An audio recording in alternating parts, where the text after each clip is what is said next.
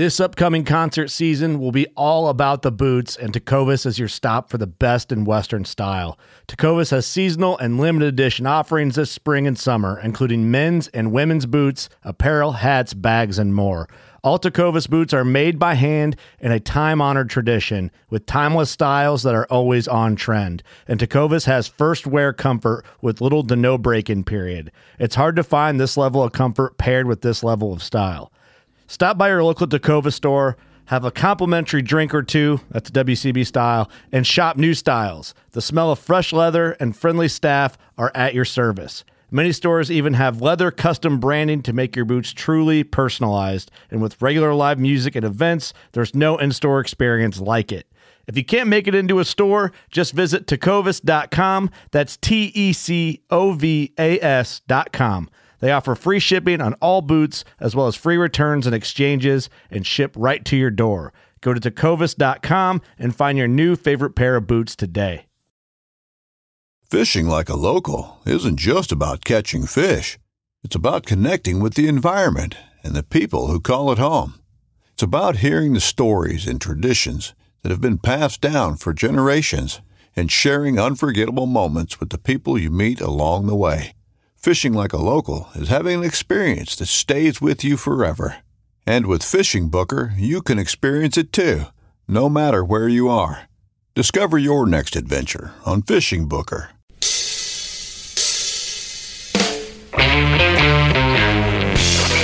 Hello and welcome to the Truth from the Stand Deer Hunting Podcast. I'm your host, Clint Campbell, and you are listening to episode number 77, brought to you by Wicked Tree Gear. Today we're talking with Dan Enfalt for part 2 of our Hunting the Wind DIY Report mini-series, and we're covering hunting the wind in hill country, so stay tuned.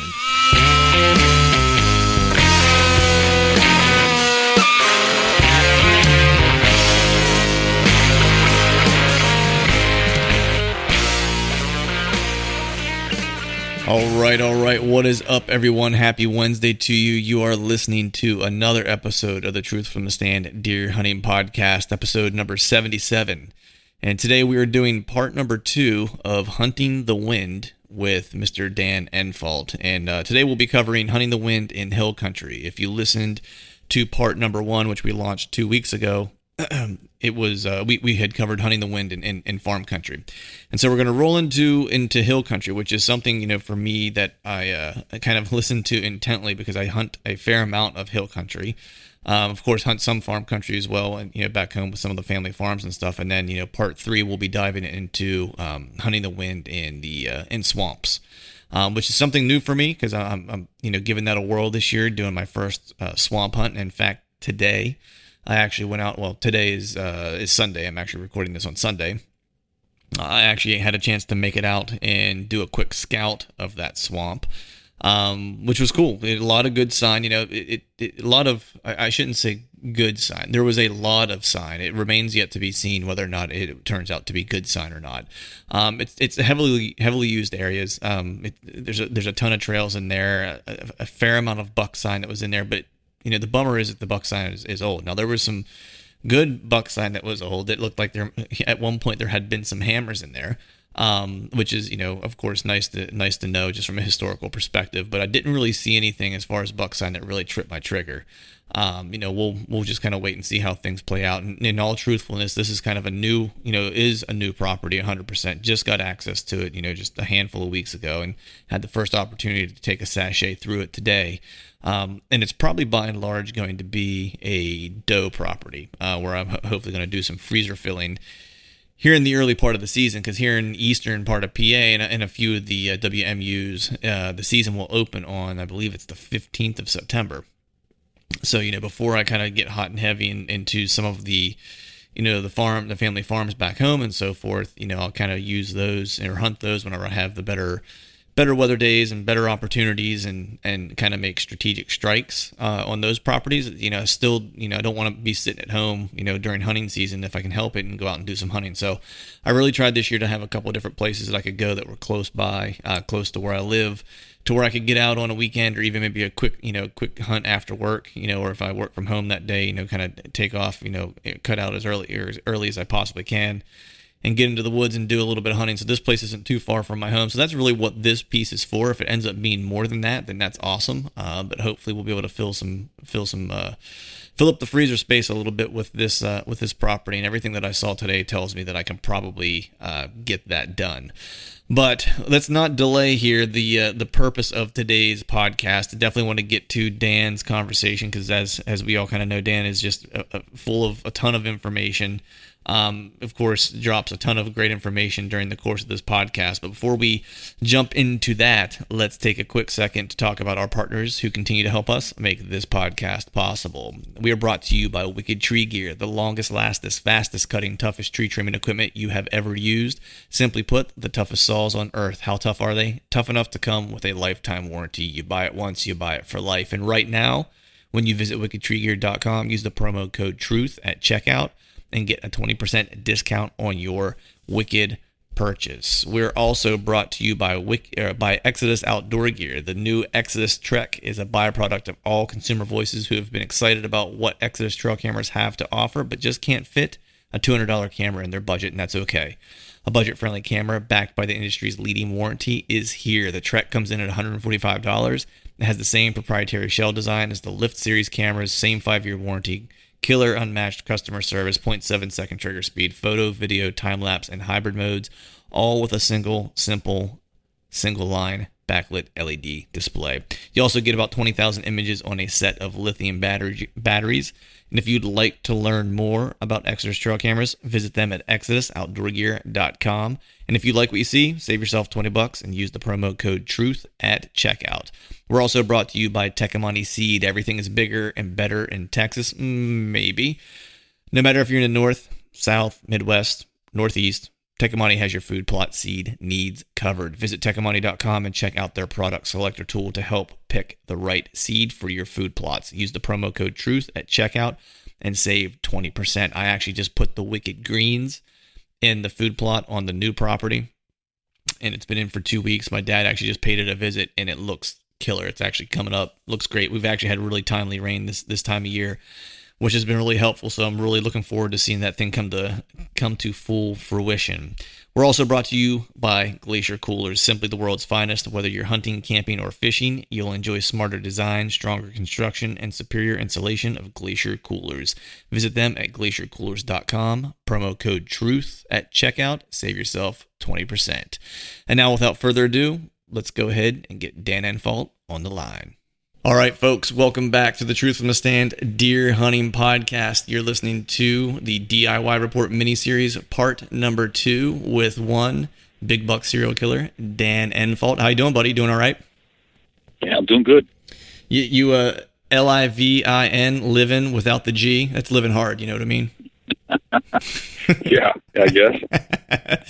Awesome. So today we are doing part 2. Part 1, what you guys had heard previously was Dan really going into some information about hunting the wind on farm country and all the variables. You know, the one thing that was apparent to me that is a strong takeaway for me, at least, is that being mindful that bucks are bedding on the edge, and that's something that I've not always kind of adhered to, and it was going to just about blow up in my face this year. So I'm glad that we covered that in part 1. But today we're rolling on to part number 2, and we're talking about hunting hill country. And I know, me personally, I do a fair amount of hill country hunting, especially whenever I'm heading out to Ohio. I get into a little bit more terrain, and I know that definitely when you get out into, your neck of the woods, you definitely have some hill country to kind of contend with, and there's all types of fun wind dynamics to play with and try to combat when you're doing that. So, I guess let's just start off at the top here and talk about, when you're walking into hill country, right? There's, as I mentioned, there's a lot of different things you have to kind of take into consideration potentially with the different,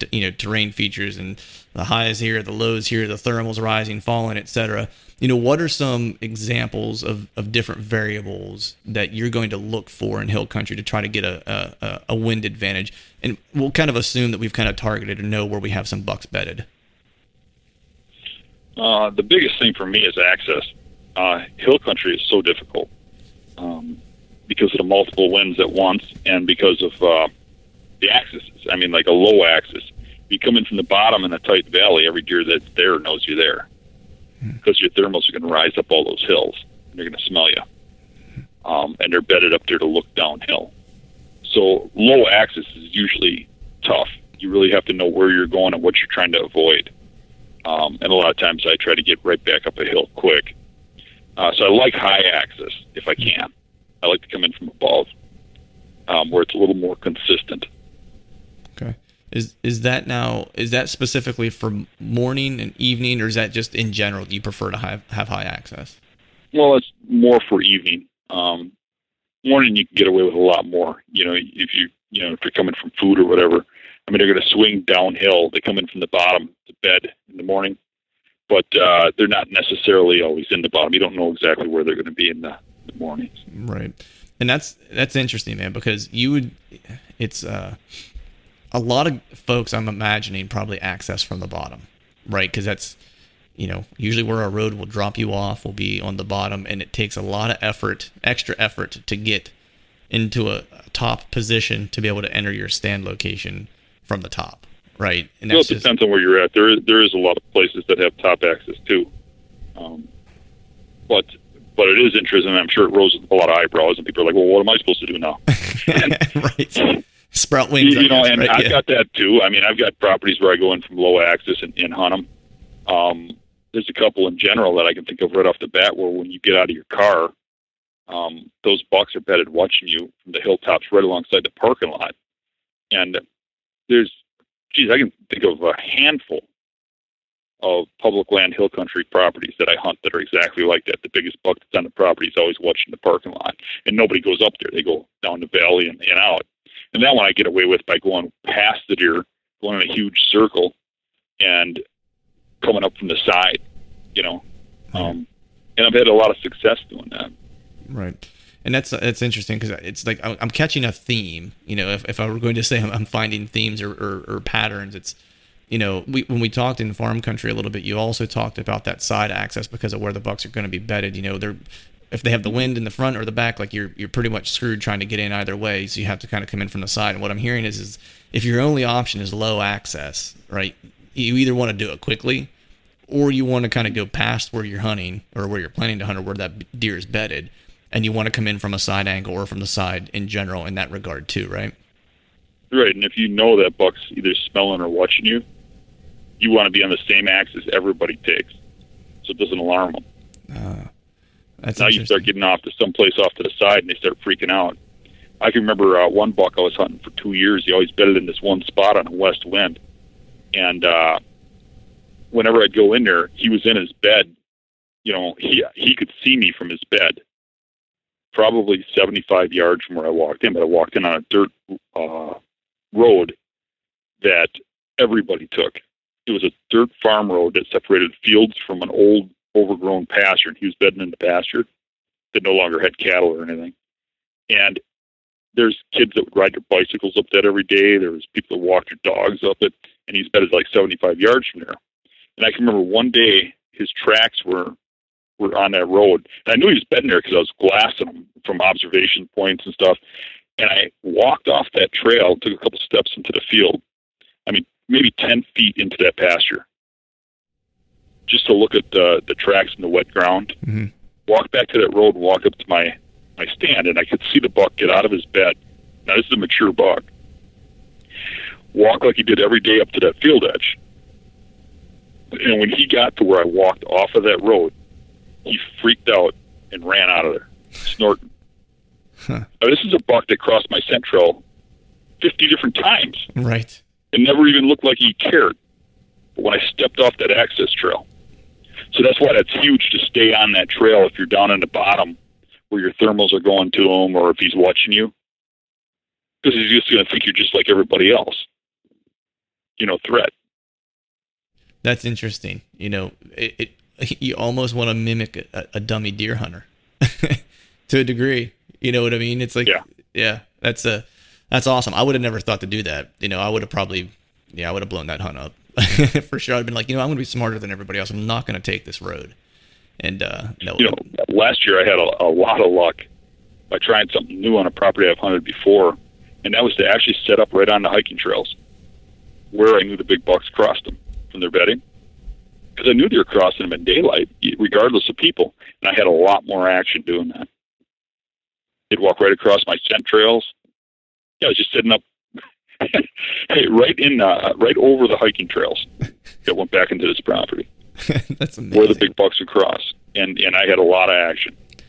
It's funny you mentioned that. So there was a piece of public ground that was here on the eastern part of PA, and it was in this big state park, and it was, there was some nice elevation changes, which is why I kind of chose to check it out. I went in and kind of scouted it, and didn't go back until the opening of the season. Had a decent weather day, hopped in there, had no clue what I was going to see. Right, was sitting about quarters of the way up this ridge, and there was a hiking trail that walked back, and this is what reminded me of it. And I was literally maybe 20 yards off that hiking trail, and probably about 5 o'clock, I guess 5:30. 3-shooter bucks came rolling by, just out of range. They were in some brush, so I didn't get a shot at them, but it was just that kind of reminded me of that, because I always kind of wondered, I was like, now why did I see those deer that are walking along a hiking trail? I was like, I would figure they would completely avoid that. But to your point, they've just kind of gotten used to that area is not a threat, because anyone walking down it's not trying to kill anything. All right. So that's interesting, man. So, the one thing, hunting hill country for me, it's like there's always, it's you always hear guys, and I've experienced this where it's like you'll have the wind kind of hit you in the face 1 second and then in the back of the neck the next. So it's always kind of a consistency issue. In your opinion, I won't say your opinion, in your experience, what have you kind of found that dictates the consistency of the wind in hill country or the lack of consistency in hill country? Well, the problem with hill country is the wind and thermals are always fighting each other.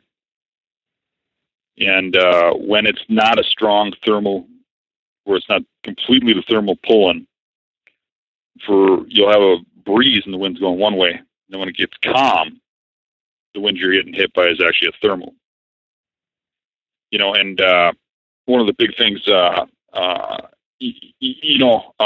getting back to even when you were doing farm country on the last podcast, right? You get to an opening in the woods, and we used to call those the toilet bowls because the wind would spin in there. No matter what way it came from, it would swirl around in there. And the only way you could hunt those is by not hunting the edge of it. And everybody wanted to hunt the edge of it because of all that sign. So, you got to look at where that, turmoil of wind is, and you got to set up with that in mind. You got to be able to read that land and look at what the wind's going to do. So everyone's going to want to set the edge because that's where all the sign is. So in that instance, where are you kind of looking to set up to try to? Well, it depends on the edge and what the wind's doing. Like if the wind's going over the top of a tree line and it's open on the other side, you think you get the wind to your back blowing out of that woods across that opening, right? Right. But you don't, because you're up in a tree and the wind's going over the top and there's a vacuum effect and it's going to tumble back down and roll back around. Just think of water rushing over that. If water was rushing over the top of them trees really fast, there'd be an eddy right there, right? Right. Yeah. The same thing wind does. So you want to be back into that timber a little bit. You might not necessarily want to be at the top where you're getting that wind stream that is going to tumble. That's interesting. So you want to set back a little bit because it's going to suck your scent forward. And I just want to make sure I'm getting the physics of this right. It's going to suck your wind forward kind of regardless of where you're at to a degree. But what you're trying to do is think about it like this for a second. No matter what happens, when that wind hits an object, it doesn't just blow through it. It's going to do the same thing as if water hit a rock in a stream. And the reason I've gotten so good at this, and I know I'm beating a dead horse here, but it's because I use milkweed all the time. And you start getting seeing the same effects over and over again every time you hunt a certain terrain. And I am constantly checking those wind currents. And I think some people just check the wind direction and then they don't care anymore, or they're checking it with a string or a powder or something, and they're not seeing that flow. When you watch that stuff flow and you see how it reacts, it's an aha moment. And if you learn from that and you're doing it all the time, it's really something. So when that wind goes over a tree line, say you got a tree line, it's open on one side, it's solid woods on the other, especially if there's leaves, like in early season. When it blows over, the top of those trees are blowing, you're in that woods, it's calm, right? Down at ground level. But over the top of the trees is blowing. when it goes over that tree line, it's going to suck back. There's going to be a swirl there, just like an eddy in a river. Yeah, that's interesting. It's funny, and I know you use milkweed, right? And I started using it 2 years ago, and this is like, honest to God, no lie. I used to have an issue of getting busted frequently in the stand prior to that. I would set up on what I thought was the right wind, and like I'd be damned if I didn't get deer like close to within range, and then all of a sudden, they would blow out of there, and I knew that they were winding me, but I just couldn't figure out how. Started using the milkweed, per your recommendation, and have not been busted by the deer that I was hunting in 2 years, which has been a game changer for me because I've been able to get so much closer and have way more encounters than I had previously. And it's all because I'm watching that wind, like you're suggesting. Where is it hitting whenever I'm in the tree stand? Like, I don't care what it's doing at my location. And that's kind of what you're saying, right? It's like when you're setting up for that, it's like you're watching that milkweed, knowing what it's going to do, and there's a vacuum effect that's happening. So the wind might be rushing over my back, but I know that the wind isn't going to hit directly out in front of me. It's going to hit somewhere. It's going to hit somewhere else, wherever that vacuum effect is taking it, right? So, no, that's interesting, man. So it's like, right. I need to try to remember that. And another thing is little hills will do the same thing. I've seen 10-foot high hills that when the wind blows over it, there's a vacuum effect down at ground level. There's one spot on the farm I hunt down the street where there is a hill that is about 10, 15 feet high, a small little ridge where otherwise it's flat. When the west wind blows over that hill, I can stand down in the food plot below that, and I got the wind hitting me in the face, but I can drop milkweed by my feet and watch it suck up that hill to the beds. And that's a 10-foot hill. It has nothing to do with thermals because of how low it is. It's the vacuum effect of that wind whipping over the top of that hill. Hunting boots are a critical component of any successful hunt. Whether walking a short distance to your blind or trudging miles through rugged terrain, your feet are carrying the load. Without the right boots, you could give up early and lose out on that trophy just over the ridge. At Midway USA, we make selecting boots for your next hunt easier. With just a few clicks of a mouse, you can decide on what's important, like waterproofing, insulation, size, width, and savings. For just about everything for shooting, hunting, and the outdoors, check out MidwayUSA.com. That's crazy. I don't know if this was in hill country, but I heard you talk about an instance one time where you were hunting with a buddy of yours, and he was in this one stand location, and it may have been Mario. I don't remember exactly who it was. And he kept getting blown up in this one stand, and it was a prime stand location. And he was dropping milkweed at his like chest level, right, to figure out what was happening. And then all of a sudden he changed because he was like, I don't know why, but like it's just not reading right. He dropped it from his head, and all of a sudden the wind did something completely different. He was able to hunt that stand at that point. Right. And he moved his stand. That was Andre D'Acquisto. It was Andre. Okay, sorry. Yeah, it was a stand on a field edge, but on a ridge edge where he cut a hole into the ridge. And it's a really thick ridge, and he kept getting busted there because you had to hunt it on that leeward side, and it was the only tree you could really get into. Mm-hmm. And when he dropped that milkweed, it just sucked right into that hole he cut. It would just suck right down there. And then he tried, he could feel the wind on the back of his neck blowing over it. So he dropped the milkweed over his head, and like you said, it blew over the trees.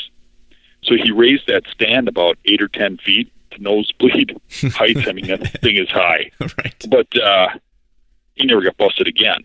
And I actually shot a really big old 8-pointer out of that same tree.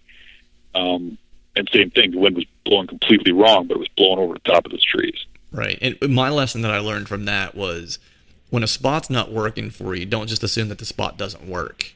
Right. It's like try to figure out the why. Right. Because all it took was him changing where he was dropping it from, to figure out why this, why the wind was doing what it was doing. And from what it sounds like, that was a hammer spot, and you don't want to give it up because you can't figure out the wind. Now the nosebleed seats, that's a tough hunt. I might have to. I'm not sure if I could climb that high, but for the right deer, I think I would. But so I think, a lot of people don't get this about me. I don't think that there's a lot of people that are up to pretty close to my level on hunting, but they don't do near as good. And I think the huge advantage that I have is I look at a spot going in real slow, and I'm deciding how the wind's going to go, what's going to happen, how's this going to work. and I get my setups right. A lot of times I think I got to be in the exact spot I got to be in.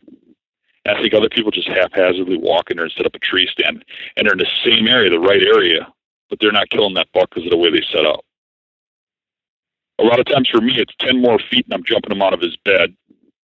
10 feet back and I'm not seeing him. I'm not getting a daylight shot. And if I get too high, he's seeing me, and I got this, thermal current to deal with, the wind current to deal with, and what the thermal's going to be doing when it gets to be low light. Right. You got to be able to predict those things. Right. Yeah, no, I 100% agree with you. It's once I was able to start, and I think it's an evolution, right? I think you as a hunter, you start to get better at picking out spots, right? And then it goes from there. It backtrack even further. It goes to, you start off going like, I don't even know where to start. And then you start out going, okay, I know like what pieces of property are going to be decent, right? Because I've put some time in looking around and started learning some stuff. And then you figure out, all right, now I know what areas I need to be in. And then you hunt a few more years, and then you start to graduate into I know what tree I need to be in. And then once you start to figure that out, that's when, and that's been an evolution for me that's really kind of started coming full circle probably the past 2 years, where I started putting myself in the right trees. I would hunt an uncomfortable tree with a crooked stand if that's the tree I had to be in. You know what I mean? That was just, which, in a few years prior, it's like I may have not have done that. And I would take into consideration what the wind is going to do, what the thermal is going to do. And I'm not nearly as, adept as you is trying to figure that stuff out. I'm still a work in progress, but I've had the hardest part is that's going to work for most guys on most deer. Right. So they're going to think sitting back 10 yards or just taking the other tree is okay. But one day a mature buck's going to walk out, and that ain't going to work. Right. And you got to treat that like it's something different, and that's what people aren't doing. Is they're treating it like it's a deer. Right. It's just the one that they want. It's like it's a whole different animal, and you got to be set up for mature bucks to kill mature bucks. But you still kill the lesser ones. I mean, if you want to shoot a 120 Class 8 pointer, I'm saying don't set up for that 120 Class 8 pointer. You set up for a mature buck. And if a 128 Class 8 pointer comes by, you can shoot it. But if you're not setting up for that mature buck, you're not going to kill him. Right. Yeah. No, and that's where you really step that hunting up. Otherwise, you don't get past those 2- and 3-year-old bucks. You just get a nice buck every year or two. You got to step up to the next level. It's like stepping up to a whole different species. Yeah.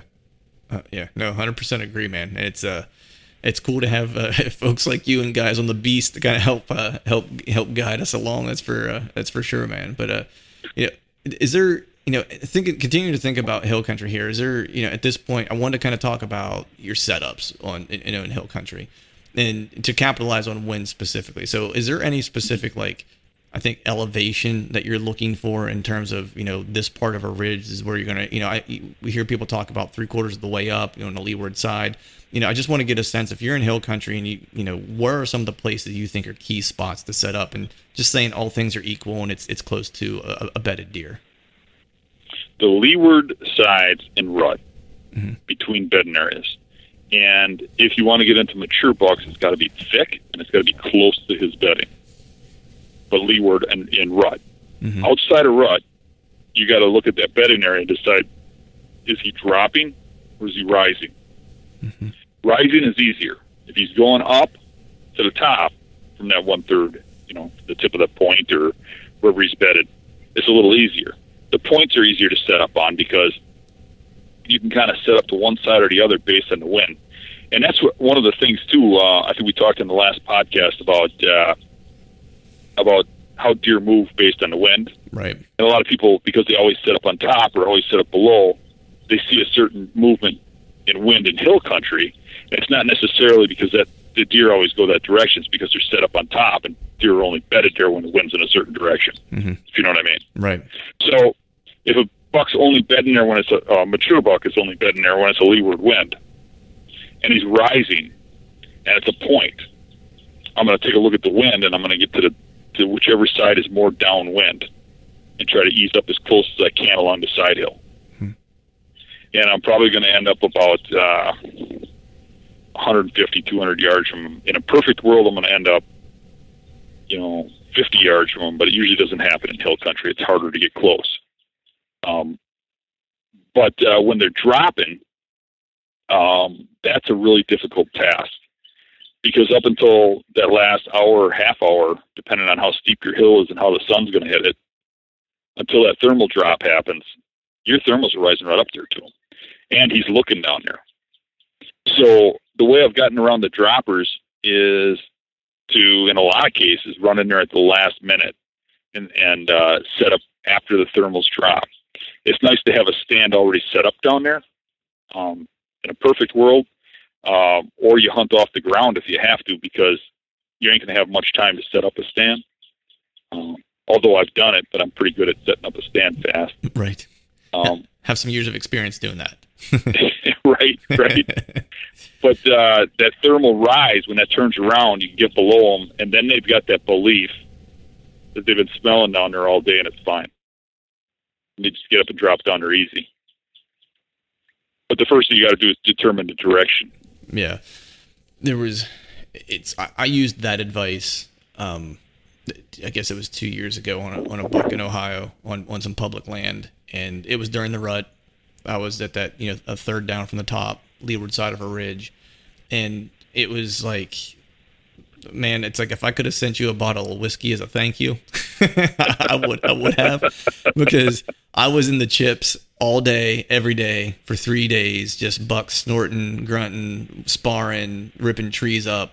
And I just parked it there and watched them. And I don't know what it was, because I was a little concerned, especially when, evening rolled around and the thermal started dropping. I was pretty high up this tree, and I was just down from the top a little bit. And so I figured my thermal was good in the morning when it would start to rise. I figured it would just kind of rip right up over top the ridge, and nothing behind me would wind me. You know what I mean? And that was kind of what played out.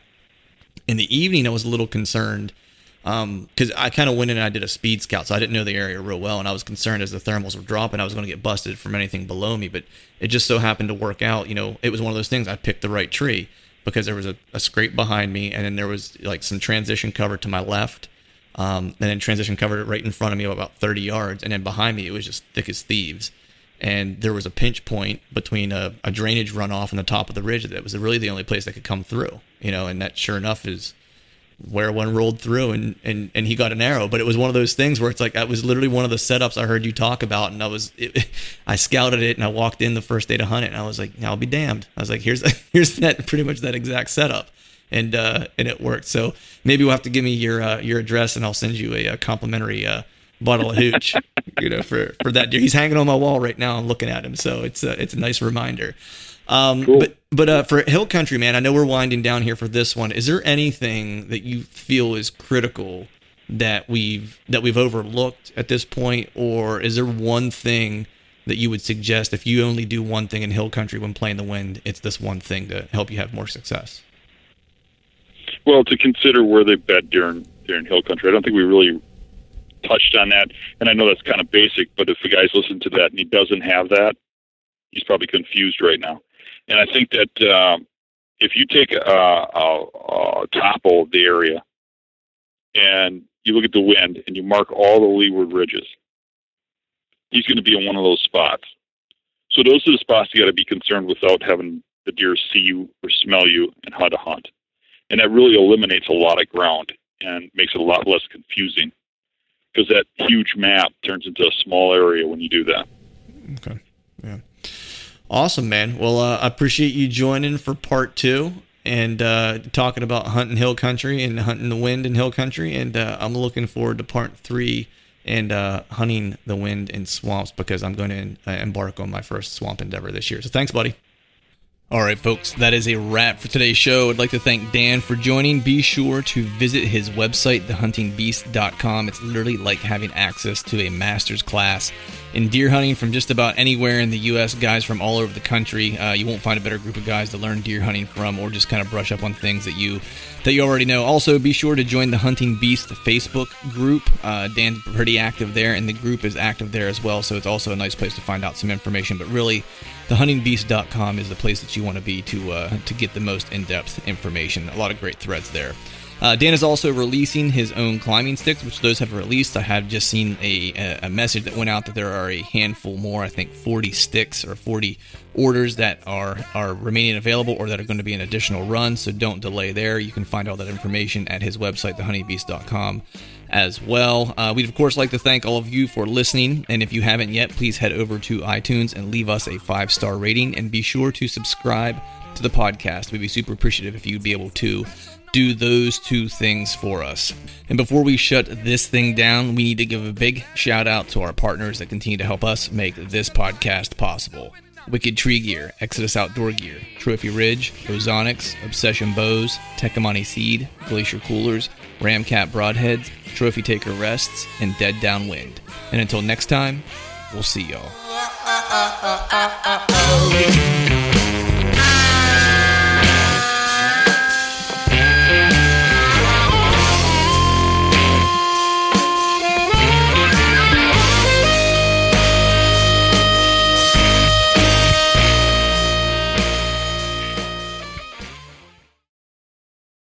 All right, gang, the new Truth merch is in stock at truthfromthestand.com and on YouTube below any of the Truth From The Stand videos.